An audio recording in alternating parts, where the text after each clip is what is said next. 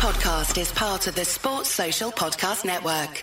Some cars are comfy on the inside, but don't have power on the outside. And some cars have the horsepower, but none of the comfort. I used to think there weren't any cars that were the total package. But that all changed when I got my Honda SUV. It's rugged and sophisticated. And right now, Honda has deals on the entire Honda SUV lineup. CR-V, HR-V, Pilot, Passport, you name it. So if you're looking for a car that's the total package, the only place you'll find it is at your local Honda dealer. Hurry before they're all gone. This podcast is brought to you by Progressive. Are you thinking more about how to tighten up your budget these days? Drivers who save by switching to Progressive save over $700 on average, and customers can qualify for an average of 6 discounts when they sign up. A little off your rate each month goes a long way. Get a quote today at Progressive.com. Progressive Casualty Insurance Company and Affiliates. National annual average insurance savings by new customers surveyed in 2020. Potential savings will vary. Discounts vary and are not available in all states and situations.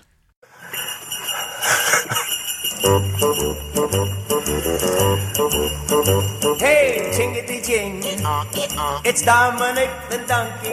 Jingity jing, the Italian Christmas donkey. It's Monday. Smiles, joy and Christmas cheer are back again. So to begin, a festive poem. Suarez is scoring, Joe's no longer crap. The turkey is roasting and we stuffed the Sam that's fat. Now where did I put the bin? Cause a biblical character's going in. It's the Day Trippers. This little donkey, you never see him kick. When Santa visits his paisans with Dominic, he'll be. Because the reindeer cannot climb the hills of Italy.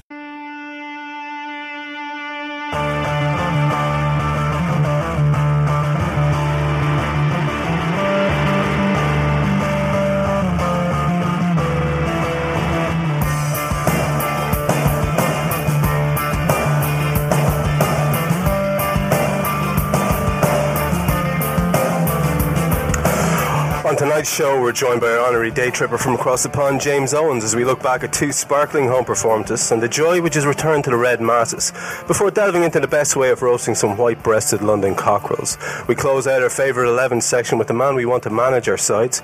We'll also be talking to a friend of the show, Lionel Nod, aka Red Abbey 1 on Twitter, about some travel tips as many of us consider treating ourselves to taking in a match in the new year. As usual, we'll finish the pod with another round of your questions and the chaos that normally ensues. Okay, now over the last few weeks we've been selecting our dream sides for Liverpool all-time 11. So, who's managing these dream teams?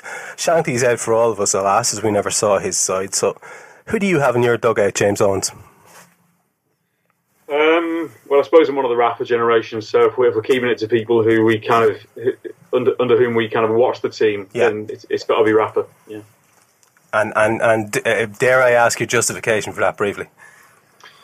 I'm about as big as I was always very much a Rafa loyalist, really. You know, I think he just did a very, very good job at a time really when the Premier League was stronger than it's ever been. It was stronger than it was now. I mean, there are more decent teams at the top end now, but the top 4 or 5 teams of his time were very, very good. And I think with the resources he had, yes, he spent a fair bit of money, but with the teams that were around, he overperformed basically, and that's just domestically. I think in Europe he was absolutely outstanding. So, you know, Rafa for you, James.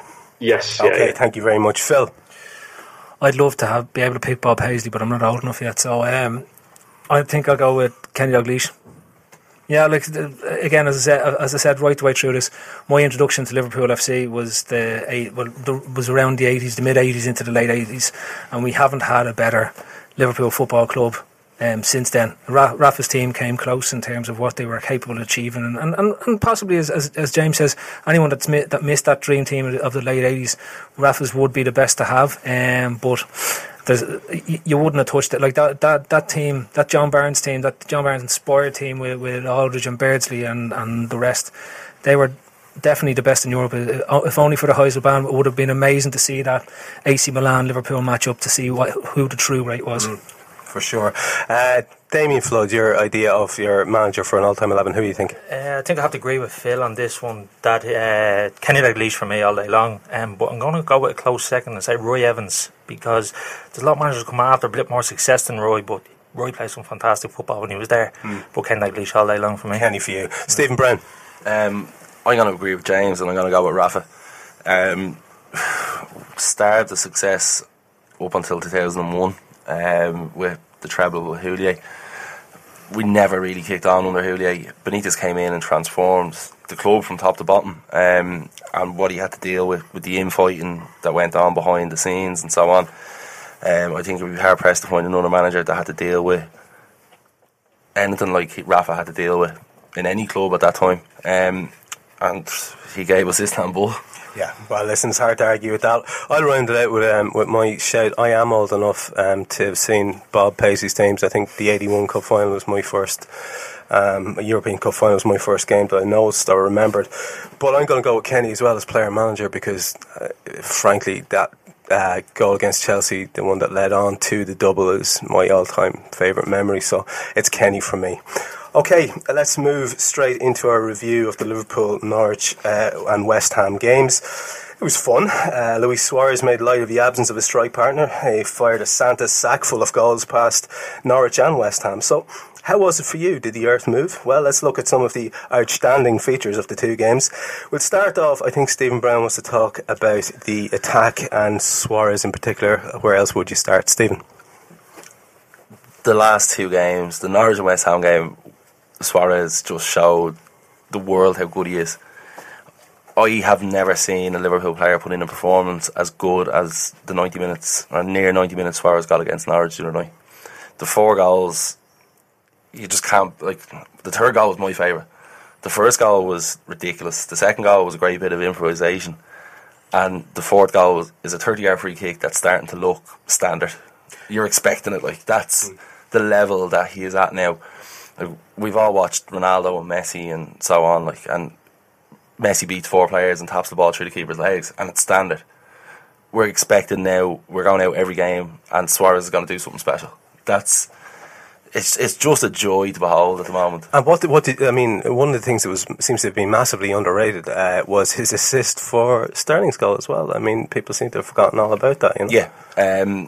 The difference with Suarez and other players is Suarez rolls up his sleeve and works his arse off. He's not this fancy player that stands there, doesn't do anything until the ball comes anywhere near him. At one stage on Saturday in the West Ham game, in the second half, Suarez was in the right back position, tackling Diame, because all he wants to do, and people say he's this, that and the other, like whatever, the stupid bans and all, but the man just wants to win football games. Steve, quick question for you. I was doing a bit of writing on this during the week, and one of the topics that keeps coming up again is how much do you let yourself love this fella if there's distinct possibility he's going away? Where do you stand on that? I mean, how much have you committed in terms of where are you on your Suarez love? I got burned badly with Fernando Torres. And so? Badly. I think everyone did. I think Suarez is possibly, he's the most talented footballer I've seen play for Liverpool. Do you remember you said we'd struggle to score with Sturridge out of the team? Yeah. I just thought I'd remind you that one. Yeah, it's always nice to have Phil around to remember these things. Damien, can I bring you in here on this particular question as to where you stand on Suarez and your feelings towards him in terms of being a Liverpool fan, seeing how bloody brilliant he is, but how much do you commit to the kid at this stage? I think it's very hard, and like Steve as well. I struggled a little bit when Torres left. I absolutely despised the ground he walked on for months. Couldn't stand to even turn the television on him. But with Suarez the way he is at the moment, you just got to enjoy him while we have him. That's the way I look at it. Just enjoy it and take it as it comes. That's it. He may go, he may not. Like, I remember people born in Steven Gerrard's jersey outside the ground. He's still with the club. Crazy. And what we want to say is maybe Suarez will throw a few quid at him and he might stick around long term. Hopefully that's what happens anyway. I don't think it's about money with Suarez. I just don't see him as, he doesn't come across as a money driven player. I think a lot of it's down to family and personal happiness and how well the team is doing. Like, we all know the answer. If we finish outside the top 4, we know Suarez isn't there next season. Regardless, he can sign a contract for $500,000 a week. He's not staying if we don't get top 4 football. He's a player that deserves to be on the Champions League stage. Suarez could play for Barcelona, he could play for Real Madrid. Pick any side in the world, Suarez could play for them. That's how good he is. Yeah. The one thing I would say about Suarez, to kind of pay heed, every striker that's left Liverpool has never been a success when they've left and gone anywhere else. They've all failed. Yeah, that's actually, someone should get that word to him. They have all failed. Every single one of them. Keegan to Rush. What about Milan Baros? Yeah, he was a success. You have to be a success at Liverpool first. Exactly.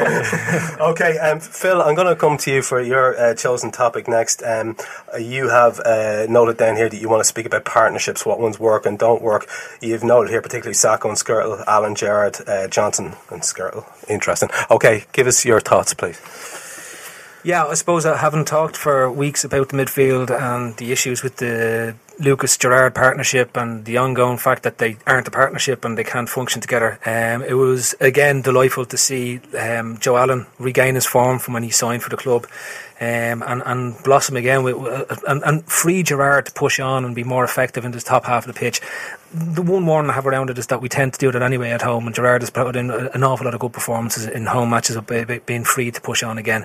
When Lucas came on then on Saturday, there was I was talking with Damien there about it, and he said, watch us drop deep, and I said, no, we won't. Joe Allen's going to stay there and Lucas is going to play in that sort of more aggressive pushed on midfield. But he was right. About 2 minutes after Lucas came on, Lucas and Allen switched positions, and I thought to the detriment of Allen's game on the day as well, because he was really controlling the tempo from the back of the actual midfield. He was getting it off the centre halves. He kept us nice and high. The centre halves pushed out with him. He pulled the team up, and as soon as Lucas came on, Lucas dropped in between the centre halves, and Skrtel almost reacted immediately by dropping that little bit deeper, and Sakho held position. And when you looked across, it was almost an off-centre line, and that Skrtel was the furthest man back, with Lucas next, and then Sakho, and that sort of put the back four slightly out of sync. And for me, I thought because Lucas was so deep, there became a gap in midfield that hadn't been there beforehand, and Allen was pushed on, probably playing a bit too high, which left that gap, and that was the gap that West Ham sort of exploited then when after Gerrard had gone off. Now I just before I jump in, like I think Allen and Gerrard functions as a partnership, right? I really do, and I'm delighted to see that. I don't know if the Allen-Gerrard partnership is the answer. I think Allen will blossom. He's such a good footballer, and he's the player that we need because he can control the tempo of a game, which we've sort of been missing for a good while now. But I also still think we need that hard bastard in the centre mid of the park as well. We need somebody that's harder and stronger than Lucas, and we need somebody who's got more legs and more pace and more power through 90 minutes. Like the Gerrard injury, and I don't think anybody will disagree with us, he's played too much football. For a man his age, like, it was inevitable he was going to pick up something eventually, and it's just such a shame that we're going to potentially miss him for 4 weeks over the Christmas period. Just before we get in, I have the Skrtel-Johnson partnership down because of a pain in my fucking arse with that diagonal floaty ball to the back post that Johnson can't defend and Skrtel gets caught out on, right? And it's taken away from Skrtel's relatively good form outside of these stupid lapses that goes on, and the stupid lapses tend to happen when Johnson can't deal with a floaty cross to the back post. It's not hard. John Flanagan, who's limited in his all-round game, can defend a floaty ball to the back post. And if you notice, we haven't done anything stupid on the left-hand side since Flanagan has been in there, yet we're still conceding the same goal. It's like a goal in repeat. The Sakho-Skrtel bit, I'll come back to later on when we're doing the actual preview. I know, James, you wanted to... I was talking to you previously as well, and you wanted to talk about Joe Allen's sort of revival into the actual team, didn't you? Yeah, it was just a general point, really, on... I know it links in with something I think you wanted to say about Assaidi and Moses, I think, didn't it, after Assaidi scored at the weekend, Phil, which was just a point about just fickleness. And it's not, I'm not being sanctimonious about it, I'm as guilty as anyone. But, you know, I think it was the last time I was on, which was 2 or 3 weeks ago, I think it was after the derby, so I think it was a fortnight ago, wasn't it? We had a question about, you know, sort of when's, you know, how long has Joe Allen got at Liverpool? And one of the lads answered and kind of said, you know, summer at the latest, you know, possibly before, you know, he'd be gone. Of course, now he's had a couple of good games, and it's all turned around. Likewise, Sterling, you know, people were very much on Sterling's back, and he's turned in a couple of good performances in the last 2 games. So it was just more a point, really, about kind of how quickly things change and how fickle we can be. Really, that was basically it. Yeah, and what were your thoughts on Allen in terms of positionally, the way things changed when Lucas came on, and Allen did seem, as Phil was saying, to go more forward. Now, that said, he was involved in a lovely move where I think he hit 2 passes in the space of about 30 seconds, one a little dink ball forward, and then a lovely square ball across the face of goal as well. I mean, he's clearly very, very adept and technically capable. It seems to be, does it, James, a confidence issue completely?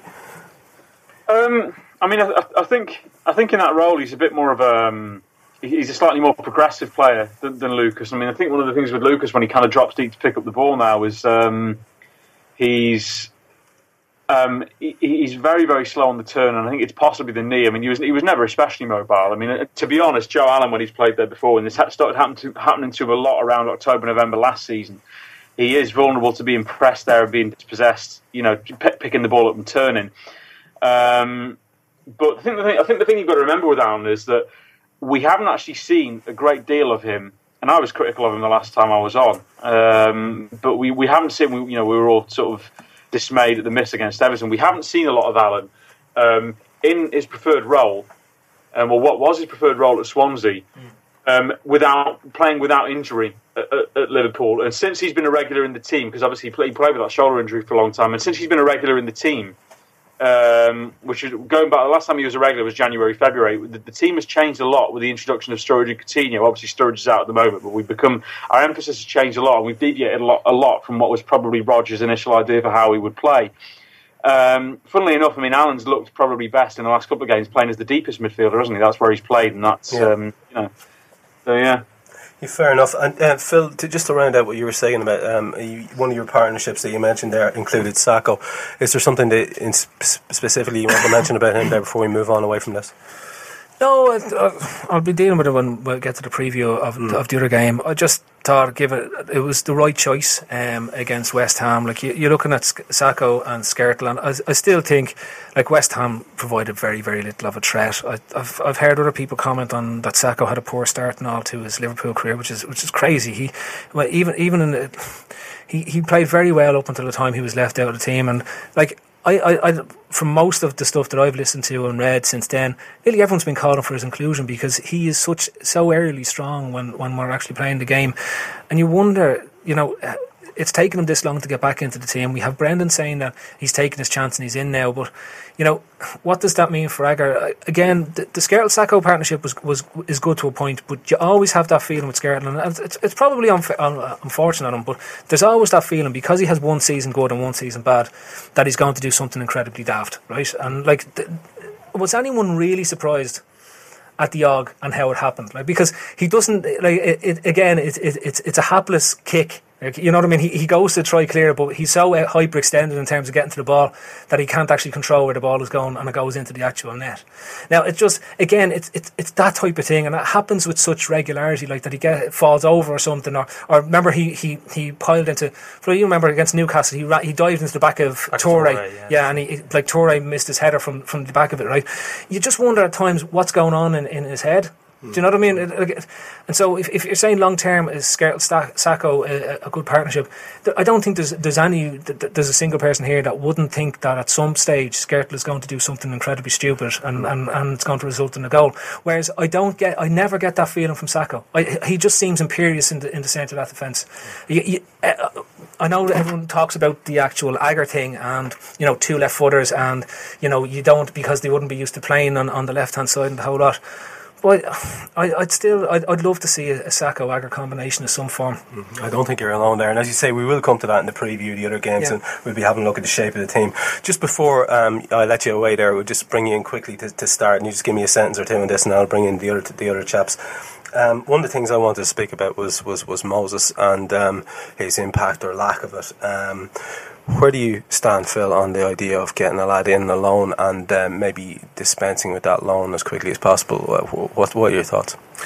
I was. It comes back to the Nuri Sahin deal last year when Rodgers brought Sahin in and then didn't play him in the position that he made his name for.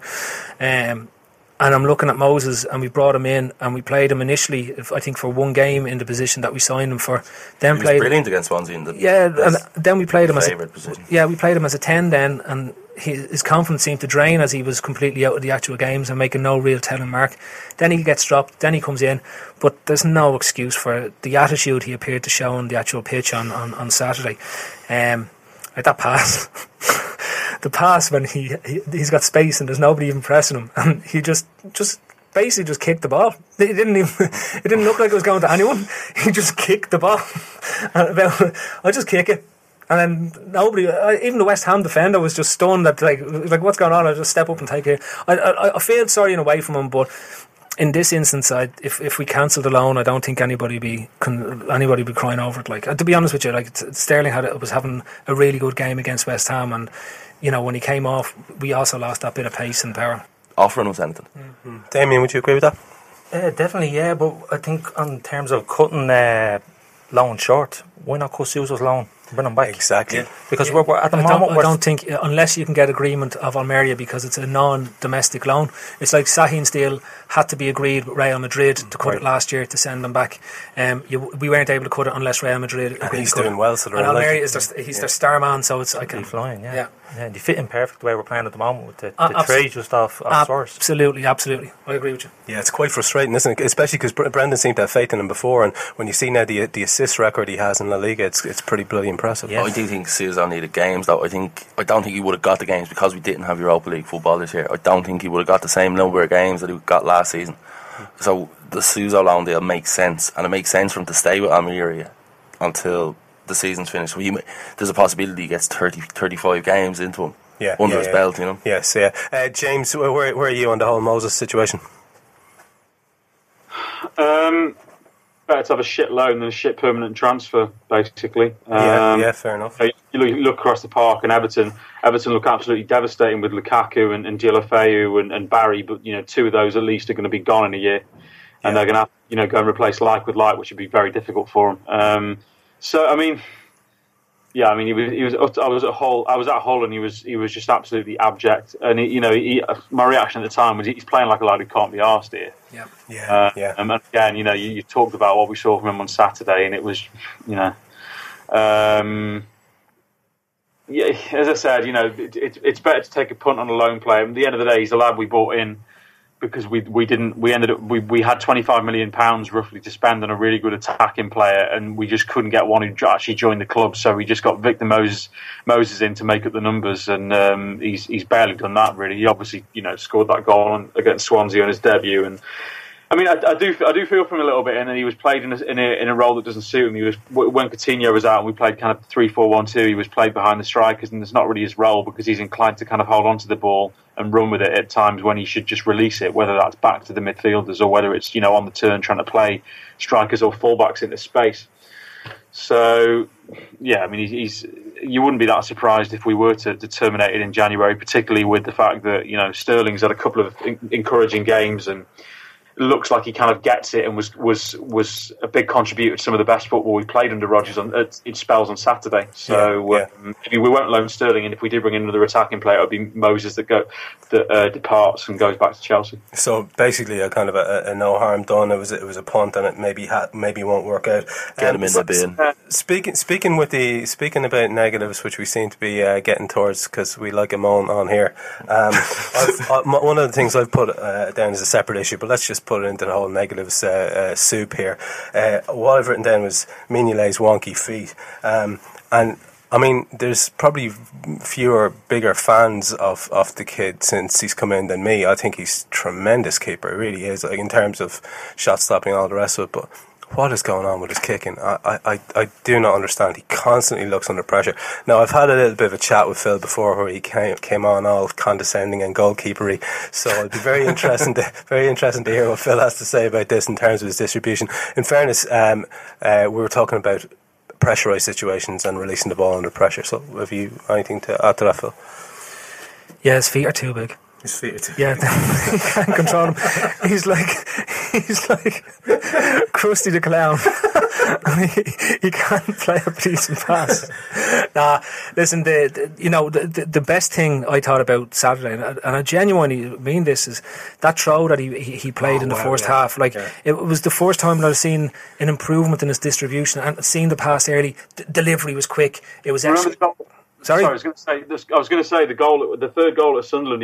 The way he released the ball there was very much like rain, and we broke quickly. So it's something he can do. But sorry, carry on. Yeah, no, and that for me was like like to see it, and just the fact that he saw it quickly and executed it quickly. Because I think, and I said this to you, right, the issue for me is his accuracy is offset purely because he's a reactive goalkeeper when the ball comes to his feet. He's not proactive. He hasn't seen the pass before it comes, right? So when the ball comes into him, he then looks to see where he's going to play it.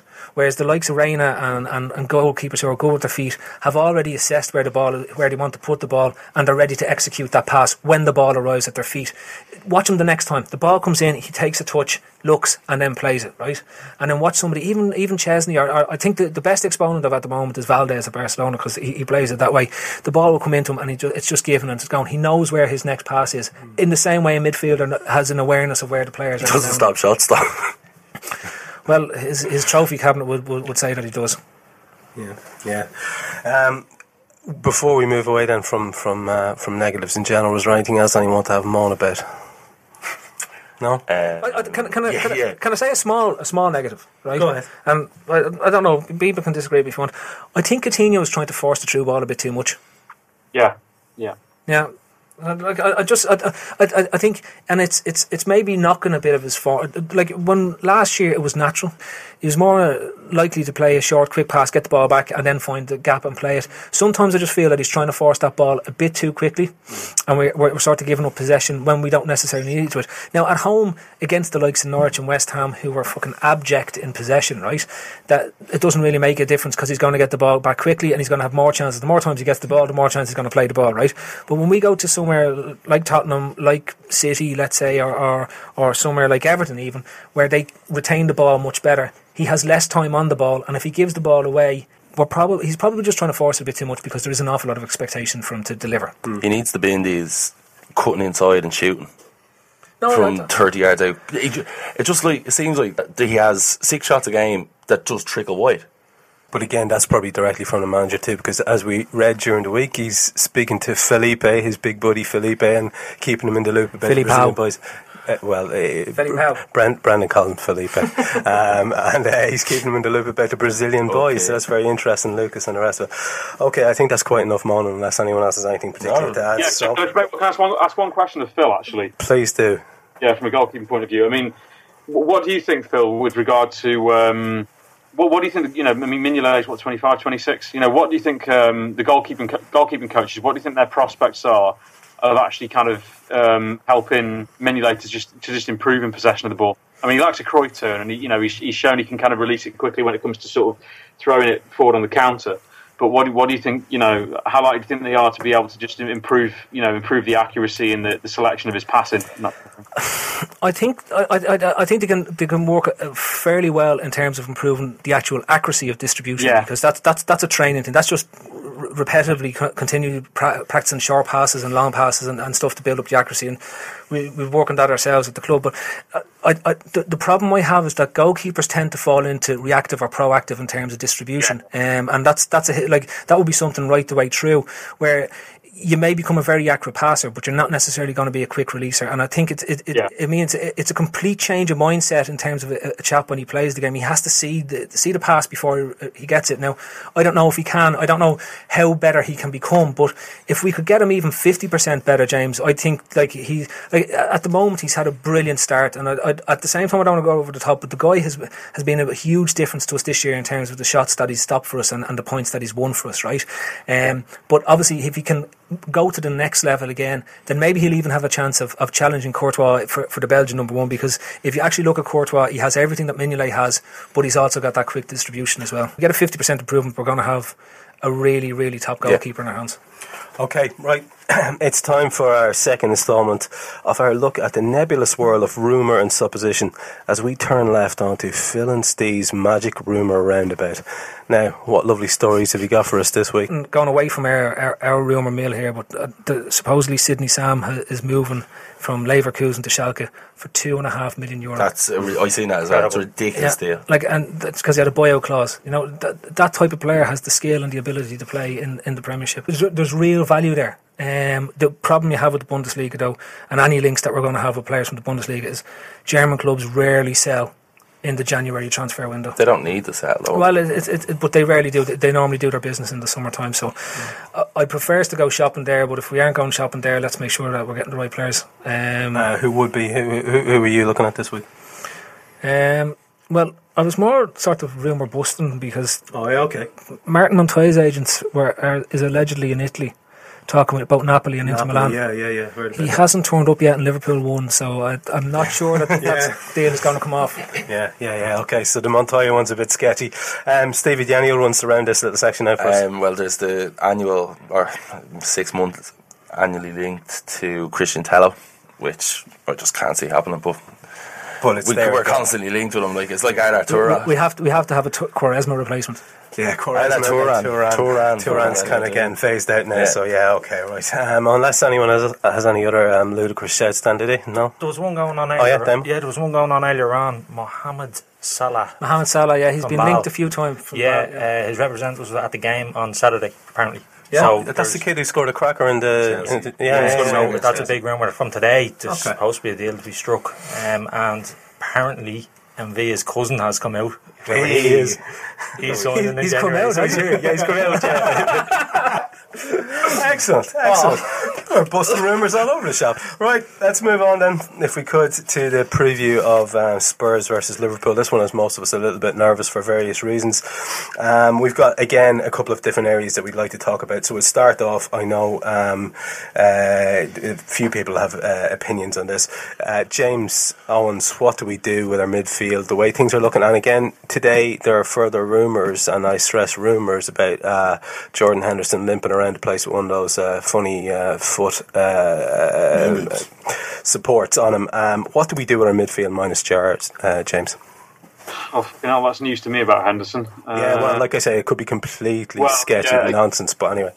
You would hope so, because, I mean, we're in a situation where if Gerrard was out and we got Sturridge available, you'd maybe look at there being a case for playing both Sturridge and Suarez and adopting a sort of a kind of a counter-attacking approach and trying to get at Spurs, with two strikers on the counter.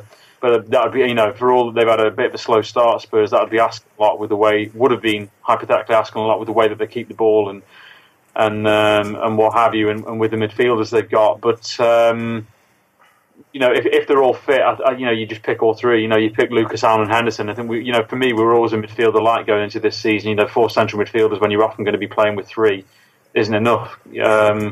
Because we're not going to have anyone on the bench. That's for certain. We're not going to have a central midfielder on the bench. So you'd assume just some kind of some variation of a 4-3-3 if Henderson is fit, and it's obviously going to be Lucas, Allen, and Henderson. We're at that stage with a few injuries where the team picks itself, because you just put the players out who are fit, and it's just there's an obvious. You'd think Sterling, Coutinho on either side of Suarez, and then the back four. The centre back pairing is probably the area for the biggest debate, because we've got a shitload of centre backs, and we've not had a lot of continuity there, but. Yeah, you would think those 3 if they're all fit, but I mean, it seems like even that's up in the air at the moment. Yeah, absolutely. Damo, where would you go with midfield? Well, you only have the 3 to pick from. There was talk earlier on, and people saying maybe Alberto in there. My biggest fear coming into this game with Spurs is the power they have in the middle of the park with Dembele, Paulinho, the likes of these. They're big, powerful units, and they can get at us. On top of that, they've also got a lot of quality out wide with Townsend and the pace that they have out wide, and we haven't got the quickest fullbacks in the world. I'm actually pretty worried about this game. I am pretty worried about it. I think we didn't grasp midfield against any of the top 4 teams. Yeah, we don't get a grasp in the midfield at all. And as it lines up currently, you're seeing them definitely having the edge in that central area, without a doubt. Yeah. Okay, Steve, any thoughts? Watching Spurs the past couple of weeks, AVB seems to be playing Paulinho as a number 10 for some reason. When he was signed as primarily the main central midfielder. Paulinho starts as a number 10, like he is, as the last said, he's a big, strong unit. But is he a number 10? I don't think so. Dembele doesn't pass the ball unless he has to. I've seen him so many times, and in fairness, he does look a very, very good player. Like, watching him against United, and he bossed the midfield, because United don't have a midfield, or didn't that day. I don't know, it's... So you're a good side. Yeah, but you're seeing some hope there, basically. Definitely. I can see if Henderson is fit, and I obviously hope they are rumours, like Henderson can pressure Dembele into running down blind alleys. And he'll need to do it. Phil, if you want to come in the midfield, otherwise you want to start introducing the idea at the back. No, the only thing I'd say about midfield is that if Henderson is out, I think we may go with the two of Lucas and Allen and potentially Coutinho playing at the 10. And then you'll have Moses and Sterling either side, 4-2-3-1 with Suarez up top. I think, and personally, if Henderson is out, I just see Moses coming into the team. That's the only change that I'd see being made, assuming that Gerrard's out as well. So I can't see it going on either way. I'd like to see Alberto come in into a more, and we play an actual 4-3-3 and have Coutinho on sort of the left of Suarez and Sterling on the right hand side of Suarez. That's what I'd like to see, but I don't see it. I see Lucas coming in and I see Moses coming in, because Moses did come on again on Saturday when he had a chance to bring Alberto on, even though Alberto came on against Norwich as well. But that's just the way I see it. What about that shout that you're alluding to there, and Damo mentioned as well about Alberto coming in? I tell you what, if I had a shout, I want him in, because as you say, the obvious choice is if Hendo is out, and it is supposition at this stage. Christ alive, you bring in Moses there now and his confidence is fucked into a cocked hat. I mean, what do we do with that kid? I just see, look, the thing about Alberto is he looks a really good player. He looks, though, a little bit slow in comparison to the attacking players that are in use in the Premiership at this moment in time. And he was an attacking front three player at Barca B last year, and similar when he was at Seville. So he's learning, if we're going to be playing him as a central midfielder or as the most advanced part of his 2 and his 1, or his 1 and his 2, right? Yeah, the 1 and the 2, yeah. He's learning a new position, which is why I think he may be getting eased into the first team with 10 minutes here and 15 minutes there in a different position to where he would have played up to now, right? I don't see Brendan doing anything really strange in this one, to be honest with you. I think he'll go safety first, and I think every time we've gone and set up, we've actually set up to play in the counter-attack, and I don't see any change when we go to Spurs. I think we'll let them have possession. The thing about Spurs, and James, you can jump in here if you think I'm wrong on this one as well. Spurs have been a very slow team in comparison to the Spurs team of last year. More happy to retain the ball, but they're not making that many chances. And I think we're very comfortable with a team having the ball in front of us, as Everton did against us in Goodison Park.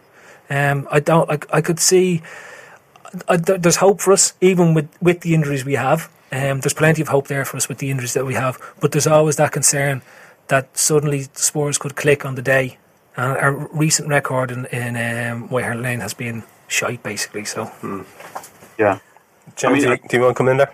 Yeah, well, I think last season, and it was something we saw against Everton. Actually, is we were really vulnerable when the ball turned over, and I talked about it last time I was on. We saw it against Everton. It was a real problem early on under Rodgers.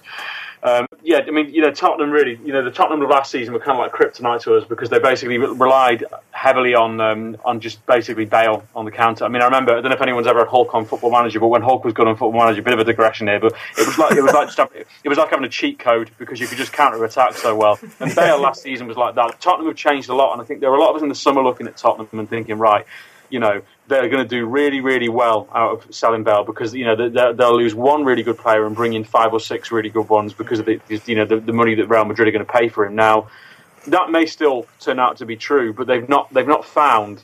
Results have picked up a bit since they obviously had that horrible result at City. But yeah.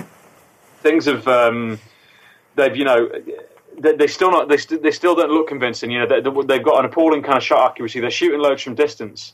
And they've got a really, really kind of poor accuracy rate, which funnily enough tends to go with shooting from distance. Bale last season was an exception, but they've not. They are a lot more ponderous. Whether or not that you would think is something we would be able to cope with on the one hand, but then as one of the lads has pointed out, they're really powerful sort of players in the central areas for Tottenham, and we've not really got that. We can't match up to that. But the one positive that there might be about Gerrard not being there, we'll miss the set piece delivery and everything else, is that his work rate off the ball is quite poor, and is just a general defensive awareness and diligence in terms of tracking people is poor. Now the midfielders will have in there, whichever combination it is, should be a bit more responsible in that regard. So maybe that's one way in which Gerrard being out can work forwards. I mean, it's bad news, obviously, but we just have to wait and see. Yeah, absolutely. Damien, can I come to you on your idea of who you'd like to see, first of all, lining up at the back, and then I'll come to Steve on this as well, just speak to the two of you guys in this, who you'd like to see at the back as opposed to who you probably think you will see at the back. What I'd like to see at the back, for starters, is Kelly at right back. I'd like to see Toure centre half beside Sacco and at left back Johnson. Okay, yeah. I know myself and Phil had a conversation about this a few weeks ago when we were talking about who was going left back, and you were saying Johnson was a terrible tendency cutting inside. But so is Flanagan. Flanagan's doing it all day long, and every pass he does comes backwards. At least when Johnson gets forward up the left, it's attack minded. He tries to get on the outside, cuts inside, and he's direct. Flanagan just gets up the line, cuts back, and plays backwards. Everything just dies with that at that moment. That's what I'd like to see. What I do think it'll be Johnson, Skrtel, Sacco, and Flanagan. I don't see any changing. Yeah, you think it's going to pretty much stay? Would you weigh in behind that? I think it's going to be the same for as Saturday. I think Sacco done enough on Saturday to keep his place. I think it'd be a crazy move now to drop him, especially after what was said after the match. I think Flanagan will start at left back, which will be interesting to see who actually starts ahead of Flanagan as well, because Kyle Walker, as like we all say, Glenn Johnson loves attacking but can't defend. Kyle Walker is exactly the same, possibly a little worse, more extreme. Yeah. So it's the whole left side kind of conundrum is a massive deal, because obviously they have Townsend that'll start on the right cutting inside, and he'll then allow Walker to come outside him, basically attacking Flanagan one on one. I wouldn't have any fears with Flanagan playing left back, because we've seen for the past 3 games how solid he's been. He's came in, and I remember the Arsenal game where everyone kind of went, "Oh fuck, we're shit, like this is a disaster," and he hasn't put a foot wrong. Yeah. So realistically, do you see the same back four? That's the same. Yeah. Personally, it's the same back four. Yeah. Phil, I know I'd row in behind the idea of Agger being reintroduced alongside Sacco. Again, realistically, I don't think it's going to happen. I think the 2 fullbacks stay the same. Again, sadly, where do you come on this in terms of realistically what you see happening? For every reason, I wanted John Flanagan to play against West Ham so he could murder Stuart Downing. 3 minutes, and he sent him into his back pocket after 3 minutes. But then, as Sam Allardyce pointed out, he ripped the leg off Stuart Downing, and Stuart had to go to hospital to get stitches. Yeah, he was able to play for a half though. He was able to stand there and hide behind players as he did for he went the right back. Yeah. Anyway, for every reason that Flanagan, I wanted him to play there last week, I want Agger to play left full this week. I think against Townsend, he's going to cut inside, right? And I think Agger will be more comfortable shifting. He can cover in for Sacco. Sacco can come and attack Townsend if he goes to go inside, and Agger can push in around the side of him and become a centre back. I think there's a level of fluidity in terms of playing Agger there, and having, say, Sacco and Skrtel. So you're not changing that central partnership, because Brendan's going to feel, and rightfully so, that they deserve another game. Whether I think they should or not, that's a different story. And then Johnson is going to be played at right full, regardless of what it is, because we're not going to drop him, right? So I would like to see Agger come in at left back, and it also sort the issue in terms of with Gerrard gone, who's going to captain the side. So I'd be saying like that, you put your vice captain back in, and there's your leader on the actual pitch for what is a fundamental, pivotal game in our season. We win this game, and we've overturned our abysmal away record that we have this season, and we've picked up 3 points against a direct rival where we would have started out at the start of the season if we wanted to go for 4th, and we're leaving ourselves in a really good position as we run into these Christmas fixtures. Because if you look at the next 4 games, if we picked up 6 points out of the next 12 with 3 games against Spurs, Chelsea and City, you would be saying that isn't a bad return. So I think if we can beat Spurs, and I'd be delighted with that. I'd definitely play Agger at left back. With that lineup in mind, who are those back 4 facing up top? We've spoken about the Spurs midfield at some length there. Who is it that's going to be up top? Is it Defoe who's in favour now, or what? I've a feeling Adebayor might even start this game, because if you look at his skill set, if you can actually motivate him, he's the type of centre forward who gives Skrtel all types of problems at a different level. Again, the problem is getting a motivated Adebayor. I think Skrtel will be able to handle Soldado. And I definitely think Sacco can handle a Soldado. But if you can get Adebayor, and Adebayor's going to have a sniff, because it's almost transfer window time. He might get he might get a nice move away, and this could be the game this game is going to be on television. It's going to be everywhere. So Adebayor has an audience in front of him, and it's the type of game that he could turn it on and be a real handful for Skrtel at the back. We've seen it a number of times with Adebayor when he was with Arsenal and with Spurs, and he has had. Has had Skrtel's number where he has gone out and destroyed him. I think they went out shopping during the summer and bought X amount of midfielders, but forgot to buy the centre forward they need. Obviously they got Soldado, who is not what Spurs need. Soldado, I think, with Valencia was a very good player. Hasn't really gone well for him since he came to the Premiership. I disagree with you there, Stephen. I think Soldado in Spurs team last year could have potentially got Spurs into the top two. Well, that's what I mean. It just hasn't worked because he's not the type. So fundamentally, they signed the player they needed last year, not this season. Yeah, but again, you can't, obviously he was lined up for a while, and we know the deal was on the table. There was talk of the Spurs Soldado deal all the way through. Now what happens is they don't do a like for like buy in terms of Bale. You possibly can't get, but you don't get similar players or 3 or 4 similar players. They look to change the way their actual game is playing, and potentially, you'd imagine with the creative players they have, there would be enough of them to make the type of passes and the type of chances that Soldado will feed off of. It hasn't happened. It's like Morientes when he came to Liverpool. We all imagined he was going to be a hit. Soldado just hasn't hit the lights with Spurs. I was listening to Sports Fans last Saturday giving out yards about AVB, and the particular thing that you alluded to was there's no crosses coming in from the wide areas, and Soldado ate them food and drink all day long when he was in Spain. That's what he lived off, was from crosses from wide areas, getting onto the end of things. They don't come any crosses at all, Spurs at all, and that's their own fans that were saying this, and really, really irritating them. They weren't putting that in. Yeah, I think I've heard a lot of irritation from Spurs fans in regards to Towns, and maybe because he does shoot too much rather than getting crosses in. Which product, while you're on the mic there, Damo, can I get an idea from you about how you think this game might finish up?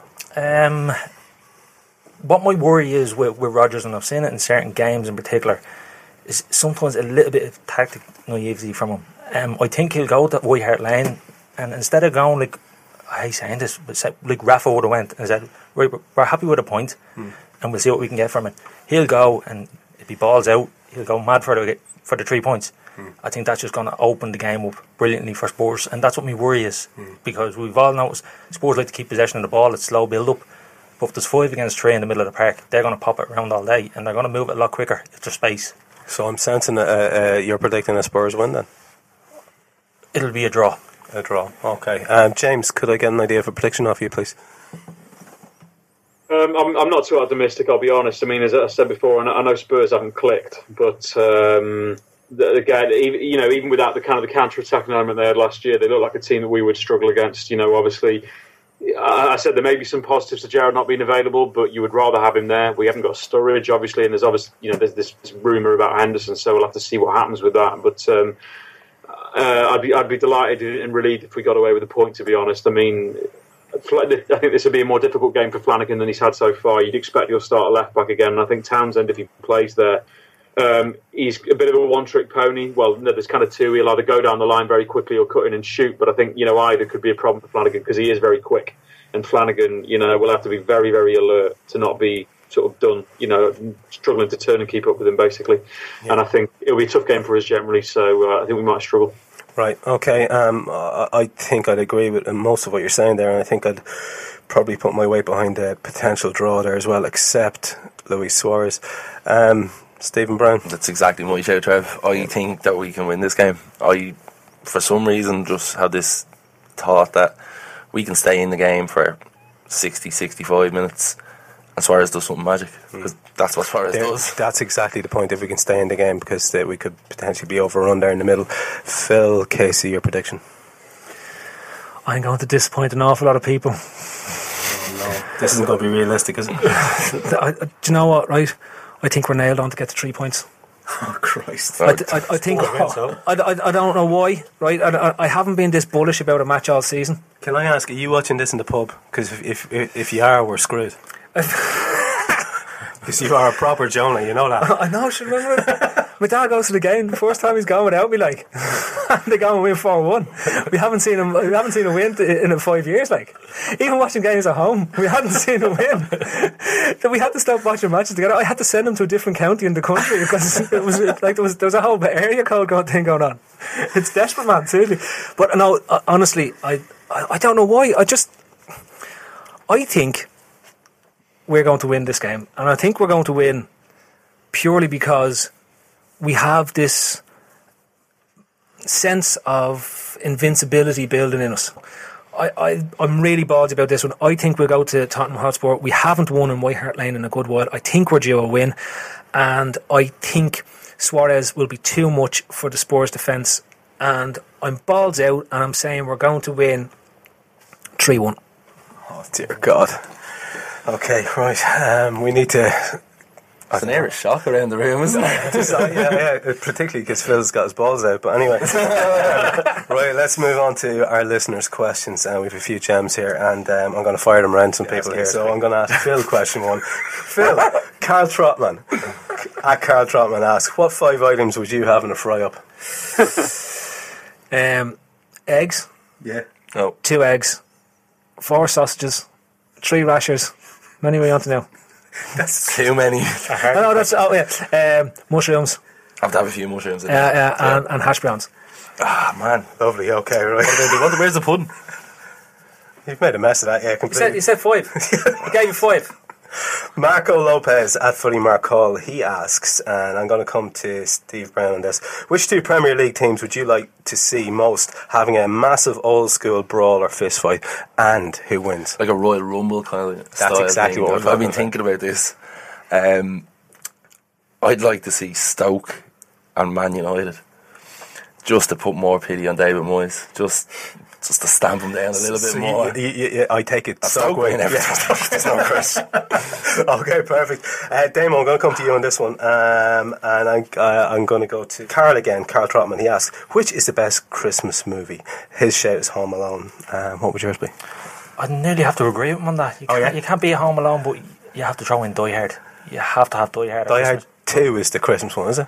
1. Oh yeah, 1 Die Hard 1. The original. Christmas. That's a Christmas film. Let's just go around and get a few shouts off this, Steve. I had this debate with Carl last night on Twitter, and it was actually me that said Home Alone, and it was he that said Die Hard. James, best Christmas movie? Do you know, my mind is absolutely blank on that question. I'm not a big one for watching films at Christmas. All right. I'm going to have to pass. All right, that's delightfully miserable, Chris. All right, Phil. Chris? Yeah, Chris, yeah. Hell yeah. My mate Chris, go ahead. That's very apt. Santa Claus the movie. Oh yeah. It's the best Christmas movie of all time. And it is. It still brings a tear to my eye at times. Which one? The one with Dudley Moore. Not the one with Tim Allen. No. Santa Claus that's the Santa Claus. Fucking hell, man. Do you know any Santa movies? Santa Claus the movie. The one with Dudley I have it on Blu-ray. I have it on DVD. I have it on Netflix. I have the works. Every time. You're all wrong. It's Planes and Trains and Automobiles. It's not Home Alone. You've totally missed it. Better than Home Alone, man. It has Santa Claus in it. Has Santa Claus. What is Christmas? Home Alone has Joe Pesci. It has Santa Claus. Joe Pesci has in Goodfellas. I don't need... If I want to see Goodfellas, not a Christmas film, though. Neil Poole, who's at Poole Neil on Twitter, he asks, would a point at Spurs be a good point or an opportunity missed? A point at Spurs, a good point or an opportunity missed? Well, actually, I think we probably, a few of us have answered this. Steve, as a man who's optimistic, I'm going to come to you on this one. Opportunity missed. Opportunity missed. Okay, we'll actually leave it at that. Johnny Milburn, he asks, we've got the best chance of top 4 post Hicks and Gillette. We need investment, so make your pitch to John Henry. Who and how much? James. I was really hoping you wouldn't ask me this question because I just keep annoying you, kid. I'm putting names out of the ether in terms of players. I know what positions I'd like us to buy for. You'd certainly want a fullback in January. It'd be greedy to want a wide attacker and a striker, but I think we could do with both, really. Yeah, it's Christmas. And certainly the midfielder, so I don't know, but that's a lot of money to buy players of real quality. Sure. Phil, shout one name at me that you'd want. I'll go for one that we're linked with, so Mavia. Yeah. John, get us Mavia, please. Okay, Noel Tracy, he's at Tiger Tracy, and he says, does one feel comfortable having a full-blown conversation whilst on the crapper? That's a pretty philosophical question.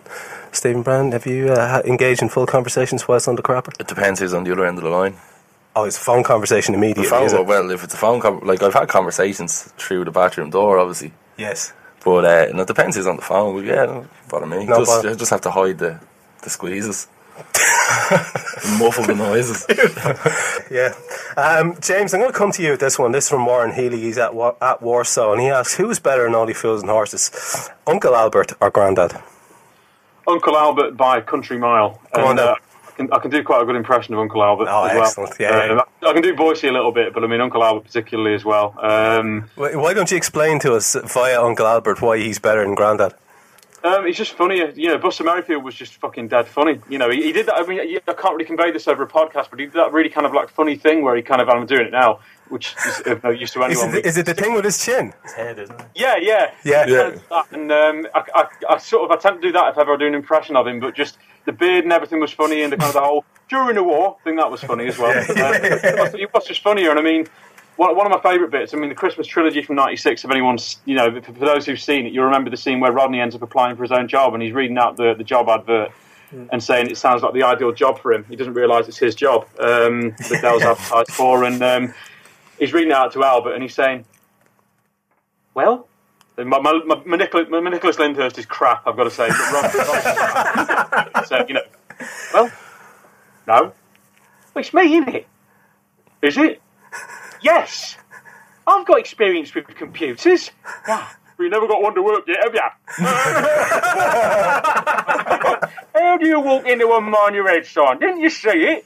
Yeah, so that, you get that. You've given this some talk, Kid. It's very impressive. Okay, next one up is from @Neb Hamu, and Neb asks, if you had a choice between having Gerard's dodgy groin or Enrique's brain, Damo, which one would you go for?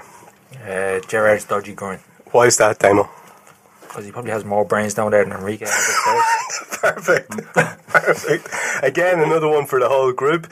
What's your favourite Christmas song? Asks Gray. He was on earlier at Gray, not David. What's your favourite Christmas song? And he does stipulate that you can't pick the Pogues if you were thinking of picking the Pogues. Now, I know James will come back in on this, but we'll go around to everyone. Phil, your favourite Christmas song? Oh, hang on, I know what it is. All right, go on. Diggity. It's Dominic the donkey. Diggity dong. The Italian Christmas donkey singing a la la la la la la la la la. Right, that's mine now as well. That's it. I'm having that. Steve Brown, favourite Christmas song? Oh Lord, it was a toss up between War Is Over and Cartman's Oh Holy Night. Oh, Cartman's Holy Night, yeah, excellent. Okay, Damo? Chris Rea, Driving Home for Christmas. Oh, Damo. Oh, so romantic. Everyone is listening to that on the way home, and sing everyone. And a little tear in the eye while you're giving out shite about Lucas. Excellent. James? Last Christmas by Wham. I genuinely think it's just a beautiful song, just a beautiful song of heartbreak and rejection and betrayal. Jesus Christ! I genuinely think it's a wonderful. I absolutely love it. I think it's a wonderful song. I mean, I do love Fairy Tale New York, and I like Slade and Wizard and all that. And Driving Home for Christmas is a good shout, actually. But no, I mean, definitely Last Christmas by Wham. And also, Andrew Ridgeley, when he was younger, looked a bit like Alvaro Arbeloa. That's a shout. That's a shout. Actually, yeah. It is a shout, and I was saying it all the time when Arbeloa was playing for us. So yeah, see what I mean? Was he as nasty as Arbeloa? He probably wasn't as cynical. Arbeloa was brilliant in that way, wasn't he? He was like butter wouldn't melt, but he was an absolute shit. And he was a dirty bastard. We were really good in that respect at that time. He got Mascherano as well, but Arbeloa was just so much more kind of subversive about it and sneaky. Yeah. Brilliant. Right, okay. We'll finish out with this one from Kevin Boyle, who says, who does the Christmas wrapping in your house? And how would you approach wrapping something that's round? This is a technical question here. Has anyone got any shouts on this one? The round thing is easy, right? You get double-sided tape, you cover the round thing in double-sided tape, and just stick it on top of the paper and just roll it around really quickly. Done. But you've made shit of the round present. I'm not opening it, it's not my present. Has anyone else got anything to offer on that? The realistic answer, put it in a box. put it in a box and then you're God. What about this? The two this, boys this is what they do in the shops when you buy the presents. Excellent. For the record, Damo was nodding away there as well, so the boys have it out. Okay, let's wrap it up. As usual, I want to mention our lovely hosts here, Astro Park. This is the spot in Dublin for all your five-a-side needs. You can learn more about this excellent facility at www.astropark.ie. Now, we have another thing to plug for them as well. They've got a Christmas Bubble Football Club Blitz.